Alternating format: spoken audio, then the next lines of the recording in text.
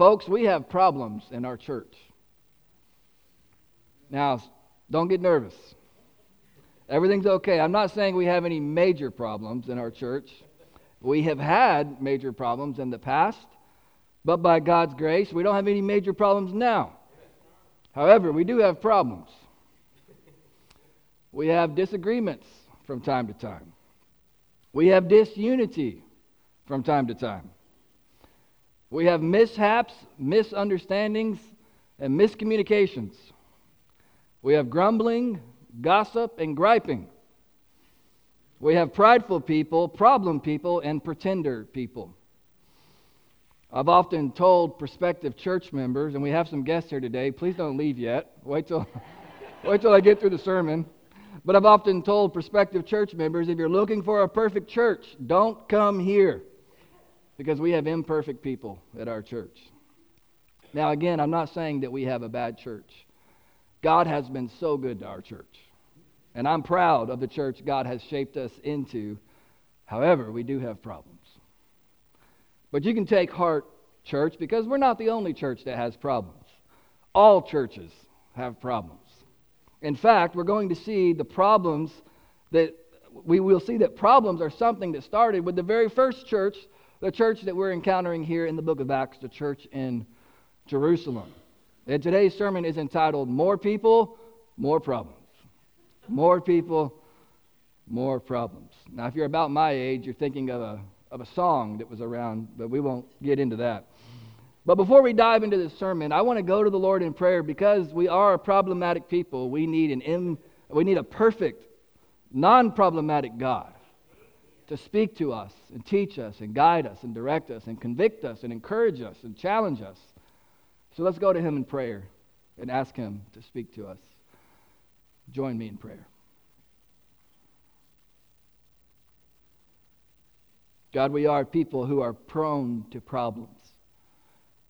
Because even though we have been set free from the curse of sin by the power of the blood of Jesus Christ, even though we are led by your perfect Holy Spirit, we still willingly at times choose sin. We choose problems. We choose difficulty. We encounter it in others and in ourselves. And God, in this moment, we need to hear from you, the perfect God, the holy God, the sinless God. Teach us how we can be more like you. Lord, show us, as we just sang, show us more of who you are.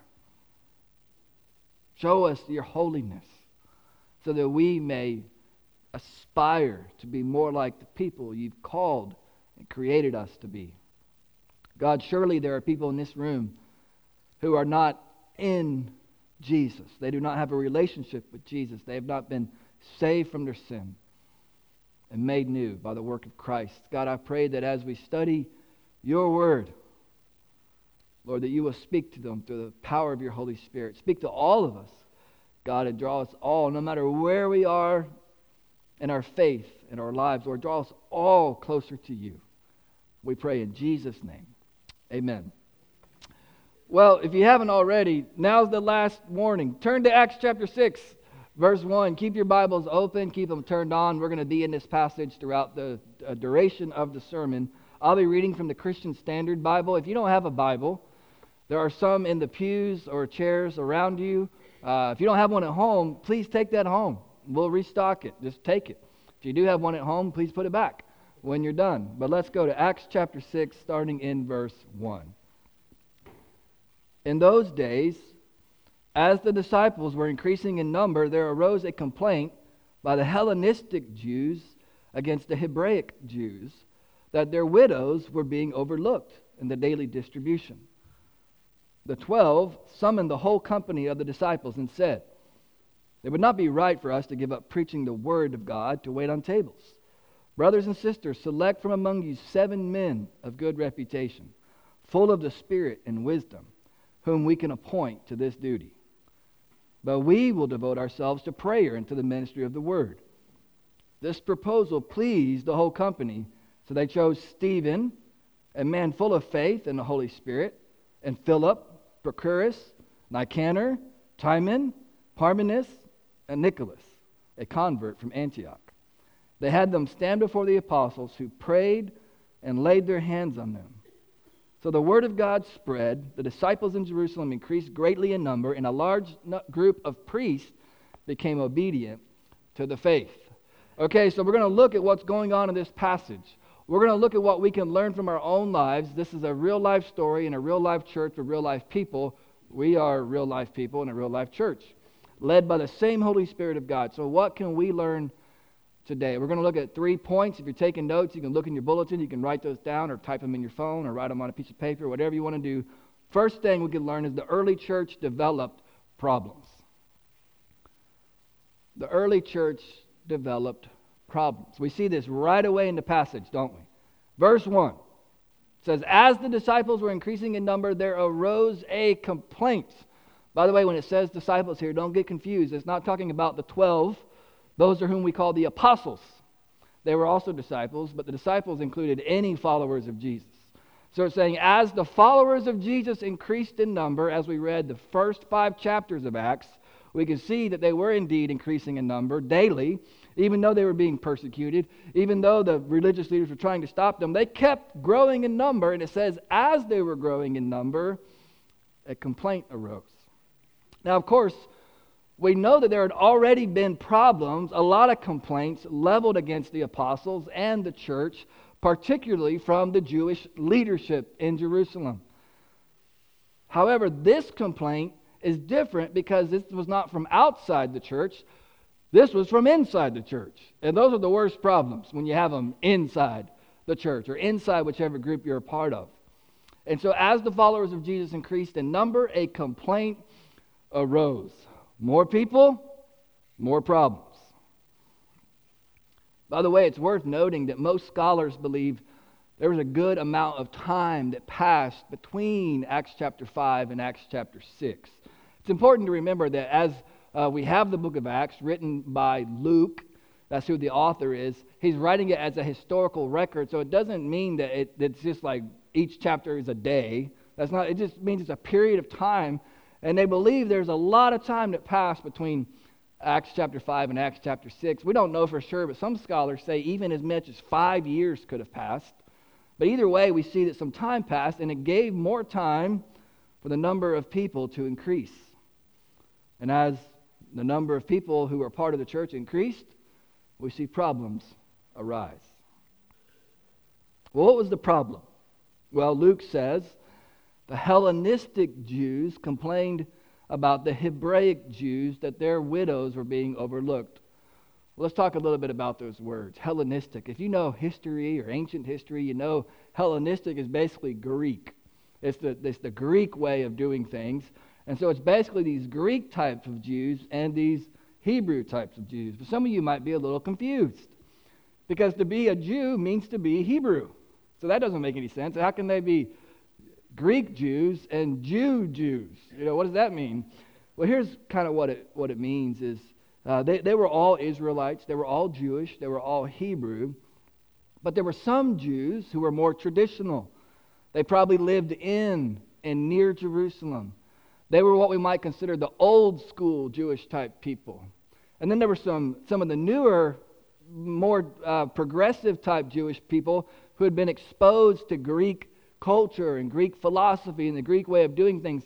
Many of them probably lived outside of Jerusalem. But if you recall from Acts chapter 5, we see that many people came to Christ from outside Jerusalem. And it said they came in to the church and what they were doing. So these people are being mixed together, and as a natural occurrence of mixing different people together, we see problems start to arise. It's also important to say these were all Jewish people. The church was exclusively, with a few exceptions, Jewish people at that time. It was not like they left Judaism and became Christians. No, they were still Jews. They were Jews who accepted Jesus as their Messiah. By the way, as all the Jews should have done.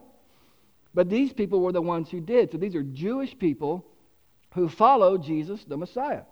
Some are from the old school Jewish background, even though they trust Christ as Messiah. and some are from a sort of Hellenistic, Greek-influenced background, still Jewish, still trusting Jesus as their Messiah. We also have to remember this time in history, you got to kind of put yourself in that historical context and remember that widows at that time were particularly vulnerable. They were very reliant on a father, a husband, or a son to take care of them. And these were widows who didn't have a father, a husband, or a son to take care of them. And so someone needed to take care of them. And we see from the very earliest days that the Church of Jesus Christ embraced the idea of meeting the physical needs of people.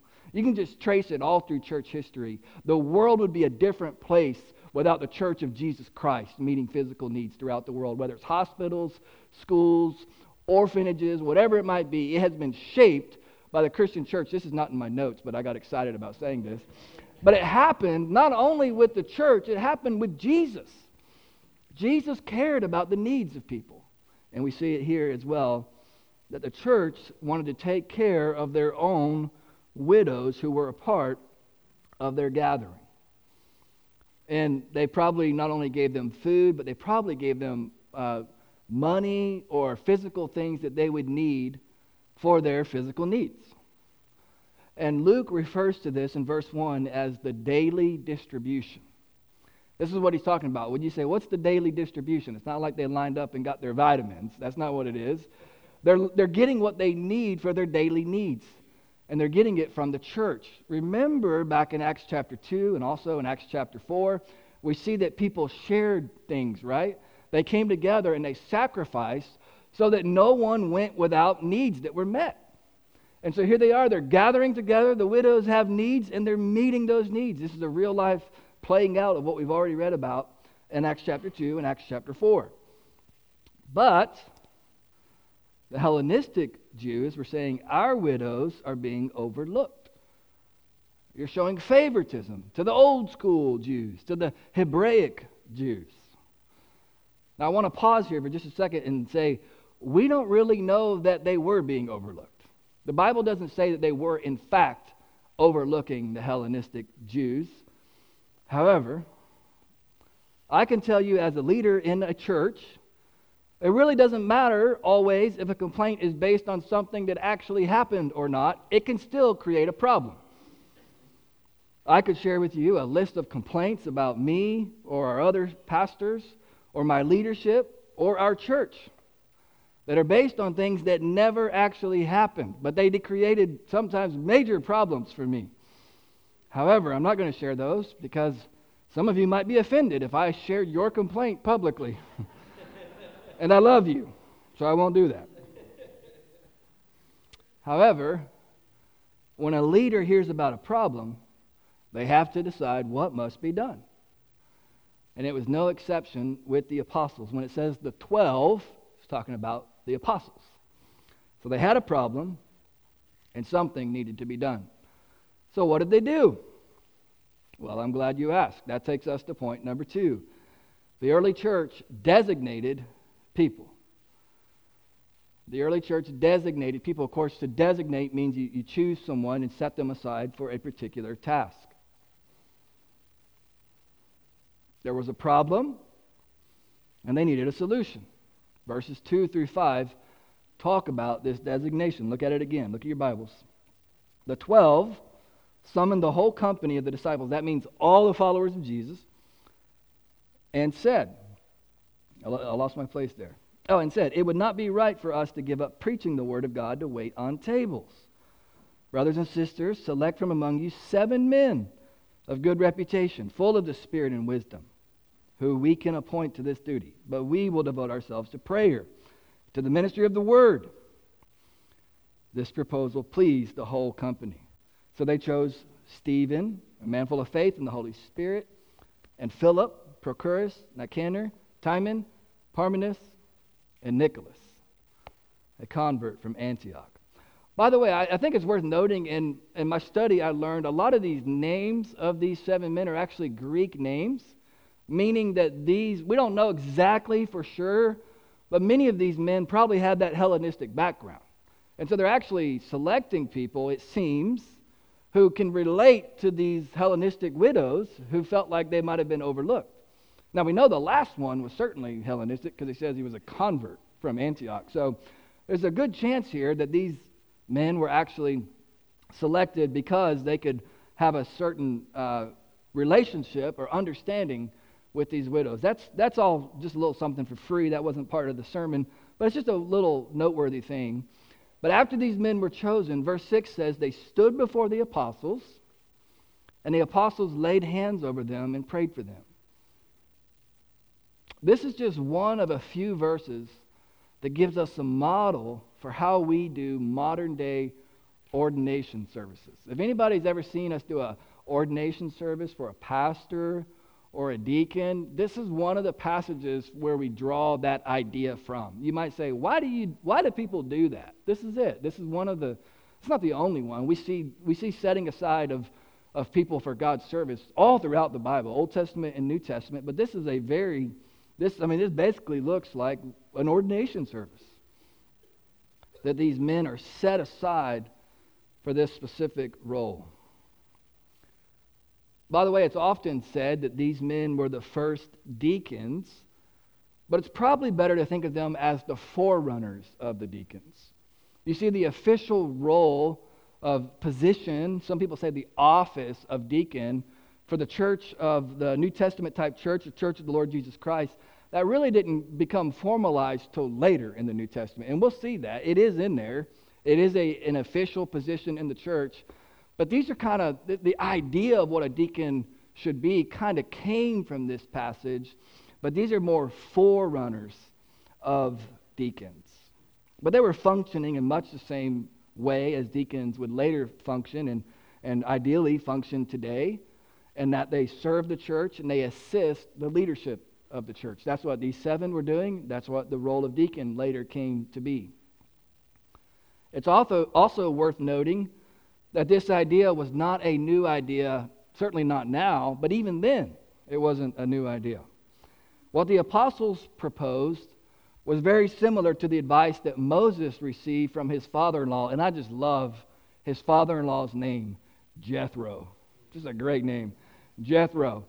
Some of y'all may recall, so Moses was the leader of God's people as they left Egypt through the Exodus.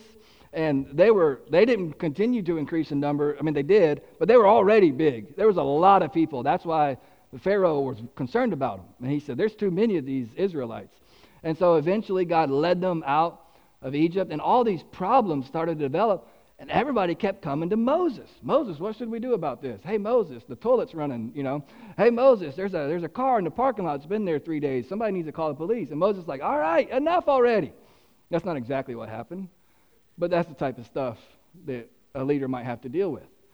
And Jethro gives Moses advice on how to handle this situation. But don't take my word for it. We read about it in Exodus chapter 18, verses 21 and 22. Jethro said, you should select from all the people, able men, God-fearing, trustworthy, and hating dishonest prophet. Place them over the people as commanders of thousands, hundreds, fifties, and tens. It goes on to say they should judge the people at all times. Then they can bring you every major case, but judge every minor case themselves. In this way, you will lighten your load, and they will bear it with you. This goes back thousands of years before what we're reading about today. We see that Moses got this advice to help his leadership, and now we see it in the same way happening with these 7 coming along to help the apostles. Because the apostles were saying, basically, we don't have time for this. And Moses was saying, Moses' father-in-law recognized, Moses, you don't have time for this.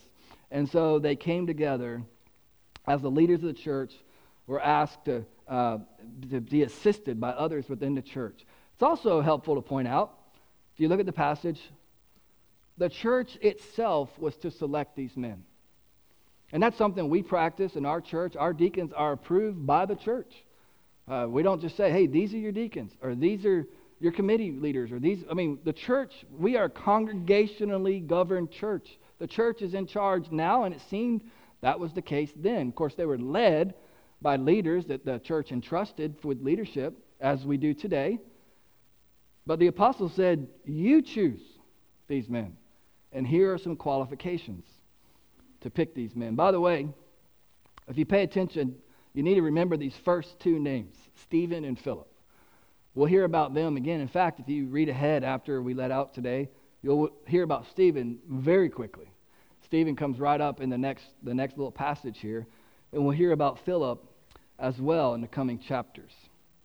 We don't hear much else about any of these other guys. I'm sure they were great guys. It's not that they were bad. That's not why we didn't hear about them. It's just that we hear more about Stephen and Philip later. As we think about the qualifications for these men, look at what we see in verse 3. The apostle said these men were to have a good reputation, be full of the Holy Spirit, and to have wisdom. By the way, when we get into the official position of deacon later in the New Testament, there are specific qualifications that include these types of three things, but really add to it. You can write down 1 Timothy chapter 3. If you want to look at that later, you can see not only qualifications for deacons, but also qualifications for pastors or overseers as well in 1 Timothy chapter 3. But we also remember, as we learned a moment ago, that Jethro proposed qualifications for Moses, for those people that were to help him, right? He didn't just say, just pick some guys. He said, pick guys that meet these qualities. And here in Acts chapter 6, the apostles say to the church, pick some men that meet these qualities. In 1 Timothy chapter 3, Paul tells Timothy, raise up elders, raise up overseers, raise up deacons who meet these qualities. See, it's important for us to realize, church, First Baptist Bartow, it's important for us to realize that if someone is in a position of responsibility in the church, they should meet more qualifications than simply having a pulse. They should also meet more qualifications than simply attending church. We should have some standards, as is evidenced through the entire Bible, about what it means to be put in a position of authority or servitude in the church. And in this case, these servants were to have a good reputation, have the Holy Spirit, and have wisdom. You see, the apostles, when they developed these qualifications, they followed godly principles, and they trusted the Holy Spirit to guide these men, to guide the church, and to guide the process. And as I think about our own church, I think this is a really good idea for us, right? When there is a problem in the church, we should follow the model of this is the model that we should use when trying to figure out a solution. Number one, look to see what God's Word already says. That's number one. What does the Bible already say about this situation? And then, as we see evidence in this passage, number two, we should practice godly wisdom. And number three, we should rely on the Holy Spirit to guide us. That's the formula we should use in our church or in any church when we have to come up with a solution to a problem. What does God already say? What would godly wisdom tell us? And how is the Holy Spirit leading us? By the way, little secret for you. That's not just the best way to solve problems in the church. That's the best way to solve problems in your life. What does the Bible say? What would godly wisdom tell you to do? And how is the Holy Spirit leading you? Young people, teenagers, you have some problems from time to time, don't you? I know. I was there a while ago now. What do you do when you have a problem and you don't know what to do? Ask, what does the Bible already say? What would wisdom tell me? And how is the Holy Spirit leading me? Older people, you have problems from time to time, don't you? I know I do. Some of you are older than I. You say, what do I do when I have these problems? What has God already told me? What would godly wisdom have for me? And how is the Holy Spirit leading me? Practice that formula and see what God would do in your life. Well, how did this formula work out? How did this solution work out For the church and for the apostles and for the 7, well, that takes us to point number 3. The early church delegated properly. They delegated properly. We see that things turned out well in this situation. They did not all kill each other. They did not have a church split. We see things worked out. Now, before we get too far into this, can we just look at verse 5 again? It says, this proposal pleased the whole company. Now, we've had some pretty miraculous events in the book of Acts, but this is probably the most miraculous. Everyone was happy with the decision that was made.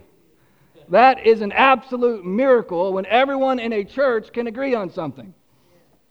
And not only did everyone agree, but the proper delegation also allowed the apostles to do the primary task that God had called them to do. Look at verse 4 again. It says, we will devote ourselves to prayer and to the ministry of the word.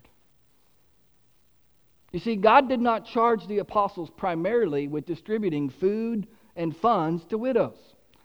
Now that's not to say that's unimportant. That's not what this means at all. It is not to say that distributing food and funds is unimportant. It is important. However, the most important task that God had designed for the apostles was not that. Okay? It is important, but that was not what God called them to do first and foremost. In the same manner, today, God has a specific design for the leaders of His church, the pastors. Listen, I know that I am not an apostle. Please do not think that I'm saying that our pastors are apostles. There are no more apostles. There are people that call themselves apostles, but they're not apostles. God's design for the church today is they would be led by pastors. That's His design. And as He had designed for the apostles, He also has designed for the pastors. The good thing is God's actually given us more instruction about what pastors are to do than He did about what apostles are supposed to do. I think that's because Jesus was there in the person, in flesh, to tell the apostles what to do, and He's given us His word to tell us what the pastors are supposed to do. God designed that pastors, similarly as the apostles did, that we would teach, that we would lead, and that we would pray as the pastors in the church. Furthermore, God also designed the position of deacon.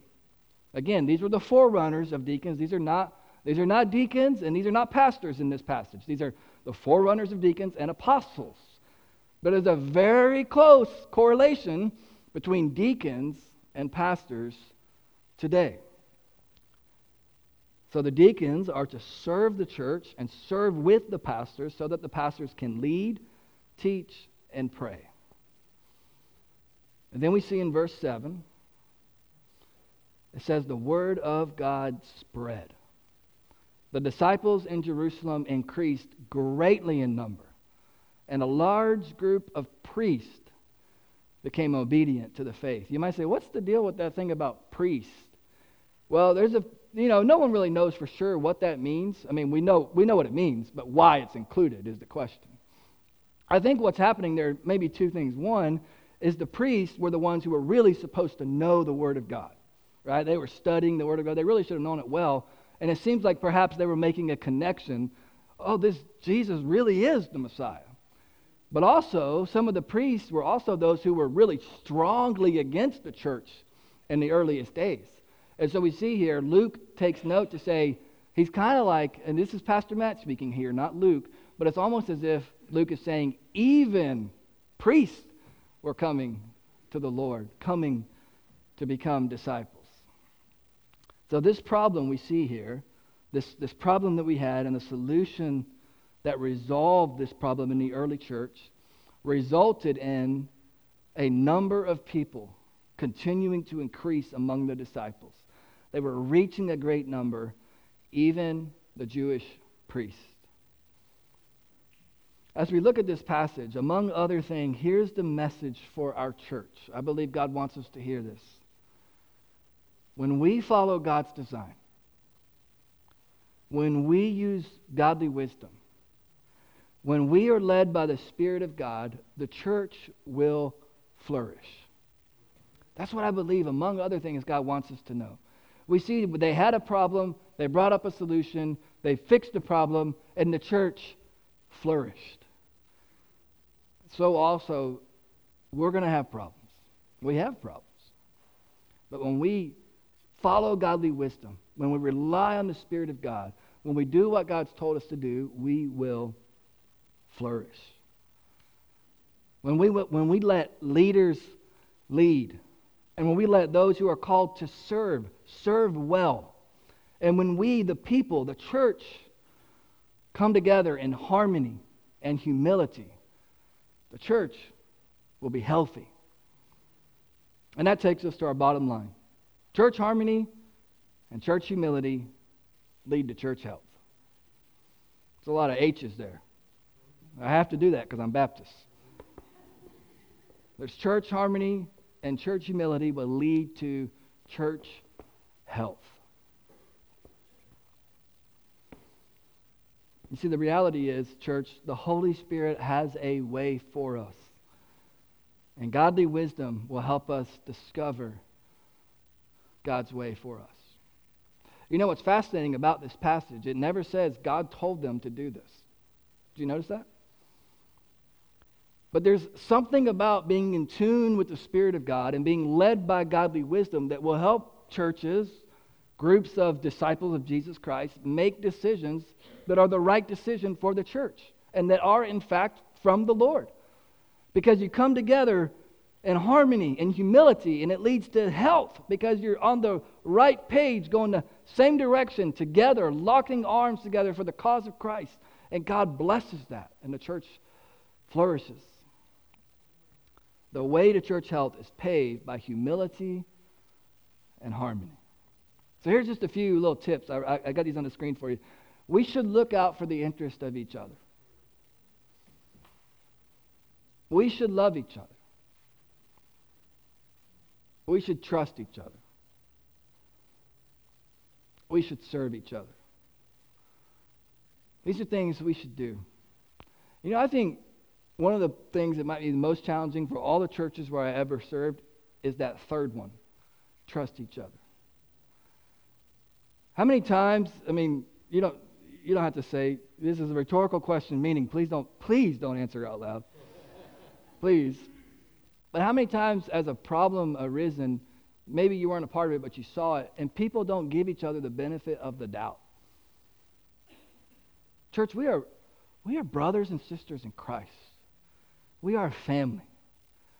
We should trust each other.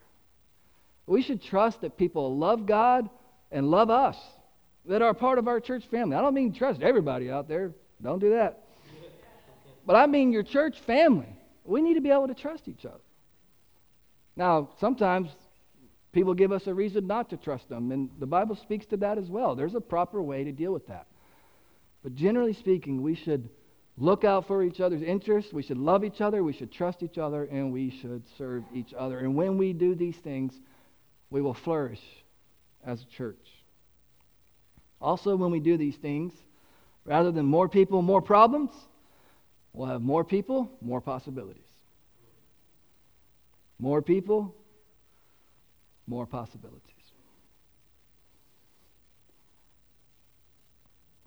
I don't know about you, but I look forward to a church with more possibilities rather than a church with more problems.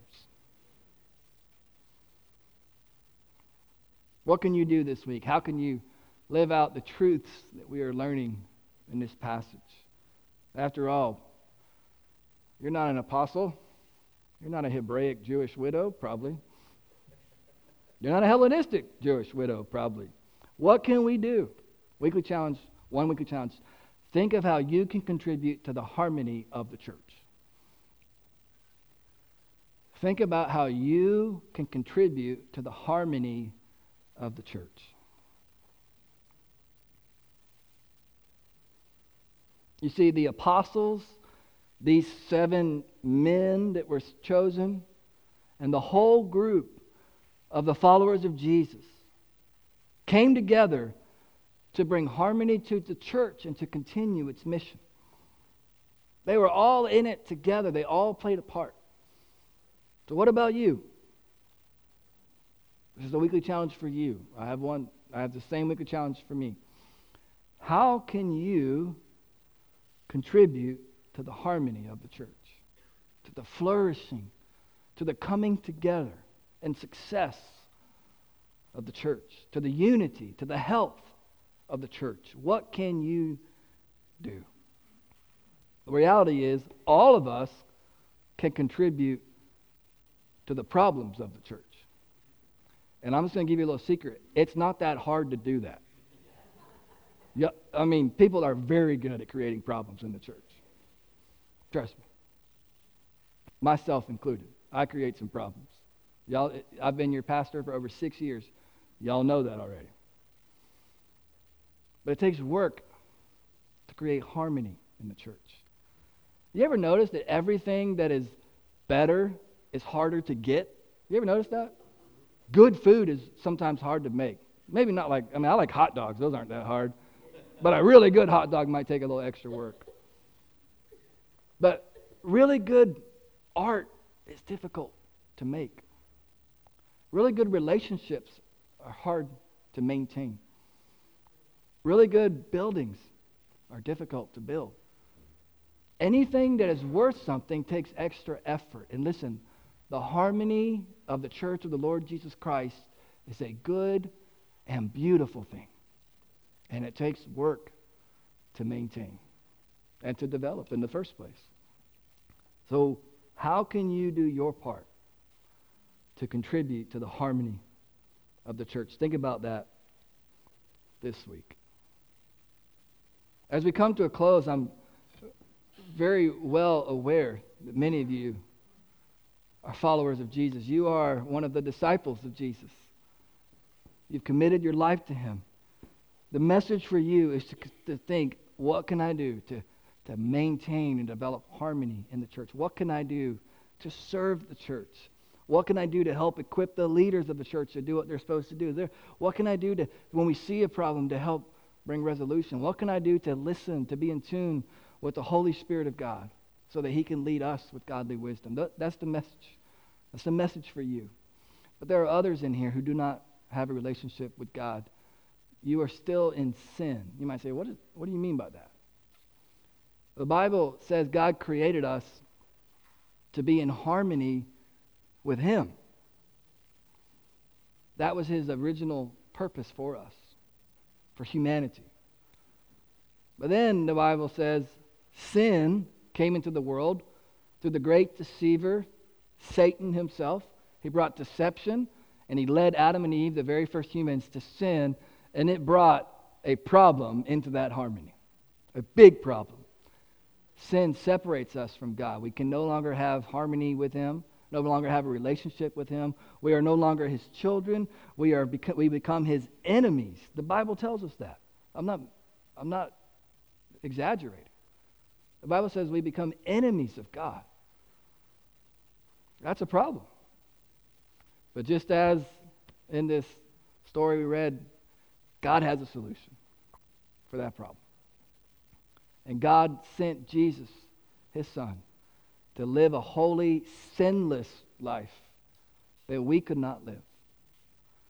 And then He paid the penalty for sin, which is death and separation. He paid that penalty by giving His life on the cross. And as He was being crucified, He cried out to God the Father, my God, why have you forsaken me?" Because He was separated from God in that death on the cross. As He took sin upon Him, He took that judgment. And He absorbed the wrath that we deserve. But then, it's not the end of the story. Jesus rose from the dead. There was a solution to that problem as well.